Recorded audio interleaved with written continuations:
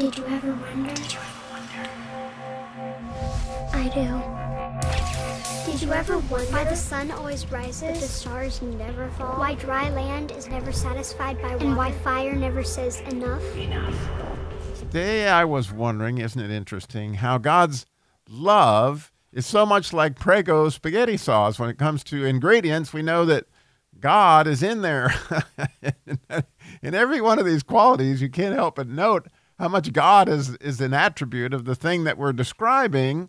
And just to reflect for a minute that 1 Corinthians 13 is the 13th chapter of, obviously, 1 Corinthians. Well, the 13th letter in the Hebrew alphabet is the letter Mem, and you may know that that very much means water. It's the beginning of the word Messiah, and in every way seems to point to Christ. It's also the middle of the word truth.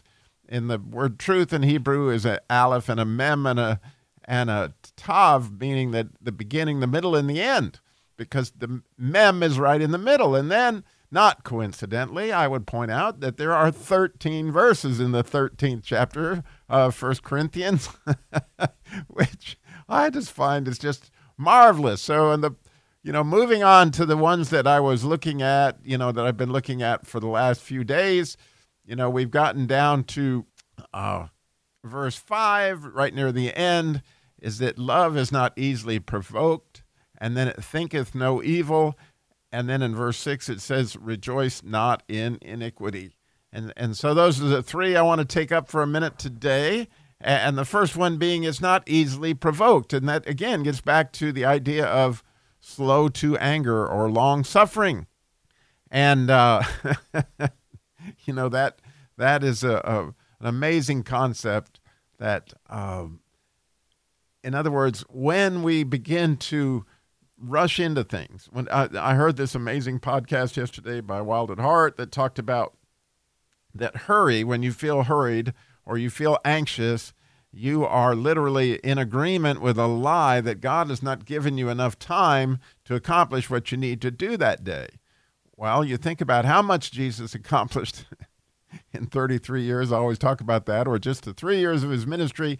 Never appeared hurried, clearly always had the amount of time that God gave him. And at the end of the book of John, this person pointed out, and I would too, that it says all the books would not contain all that Jesus did. So it didn't take a long time in order to accomplish a whole lot if God's in it. And again, like Prego spaghetti sauce, he's in there. And if you feel hurried or you feel stressed or you feel anxious and you begin to get angry, guess what? God's not in that. That's not love. And so we're given this idea again that in order for it to be love, it requires that most important ingredient, God, and your connection with him, your unity with him. So I love that.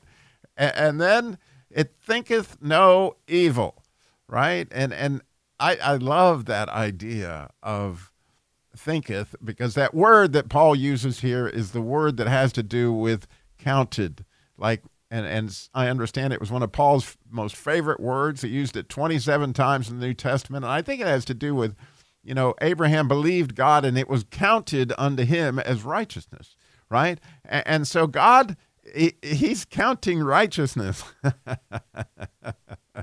and so he doesn't sit there and account for evil, so to speak. In other words, he's not looking for that as he's looking across the horizon. He's looking for goodness and those kind of things jumping out at him, and then helping those people that want to climb into that. And so, when you think about it, it's so easy to criticize, right? And if you really want to run your kids down, it doesn't take long. But to look for the good is the opposite of this. And that whole idea is absolutely, again, if you're out there looking for evil or that you're accounting evil, then that's not God. He's not in that. And then moving on to verse 6, along those same lines, it rejoiceth not in iniquity. And this particular version of iniquity, if you back into that from the Septuagint, because there are a lot of different words that are translated iniquity, but this particular iniquity is the same word as the word ayin, which definitely means to look. All right. And so if you wondered why you don't like to look at the news on TV, that's because you don't rejoice. God's not in that, man. I mean, God does not, he turns his face from iniquity, right? So if you find yourself being taken in by any time, well, that's why pornography is just absolutely intensely horrible, because you're literally looking at iniquity. I mean, you're rejoicing in iniquity. It's a horrible, horrible, godless event, right? And the idea of looking on goodness, again, that, God can't look at iniquity. So if you're anxious to look at some sin or somebody involved in something they shouldn't be involved in, or you somehow or another rejoicing in the fact that they got involved in it, man, that ain't love. I mean, God's not in that. And this is like the Prego spaghetti sauce answer. He's just not in that. And so, as we think about, wow, for me to get connected to love, clearly I have to add the number one ingredient, which is God, right? The Holy Spirit, the Father, and the Son. However that works out in your life, that you stay connected to God and connected to Jesus.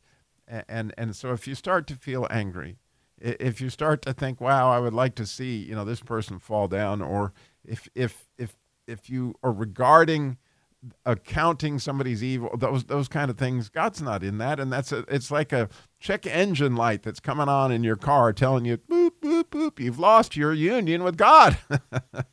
Or you find yourself beset with that stuff. I've lost my union with God. God, help me get back in communion with you. Because again, as we do those things, once again, we will find love, as we will throughout his word. And that's why it's so critical, right? That the word mercy ends with a mem, because in order to have mercy, you got to have water. And that's the thing about Prego spaghetti sauce. It has plenty of water. And the water of his word will help us to stay connected. Thanks for listening. Do you ever wonder? Did you ever wonder? I do.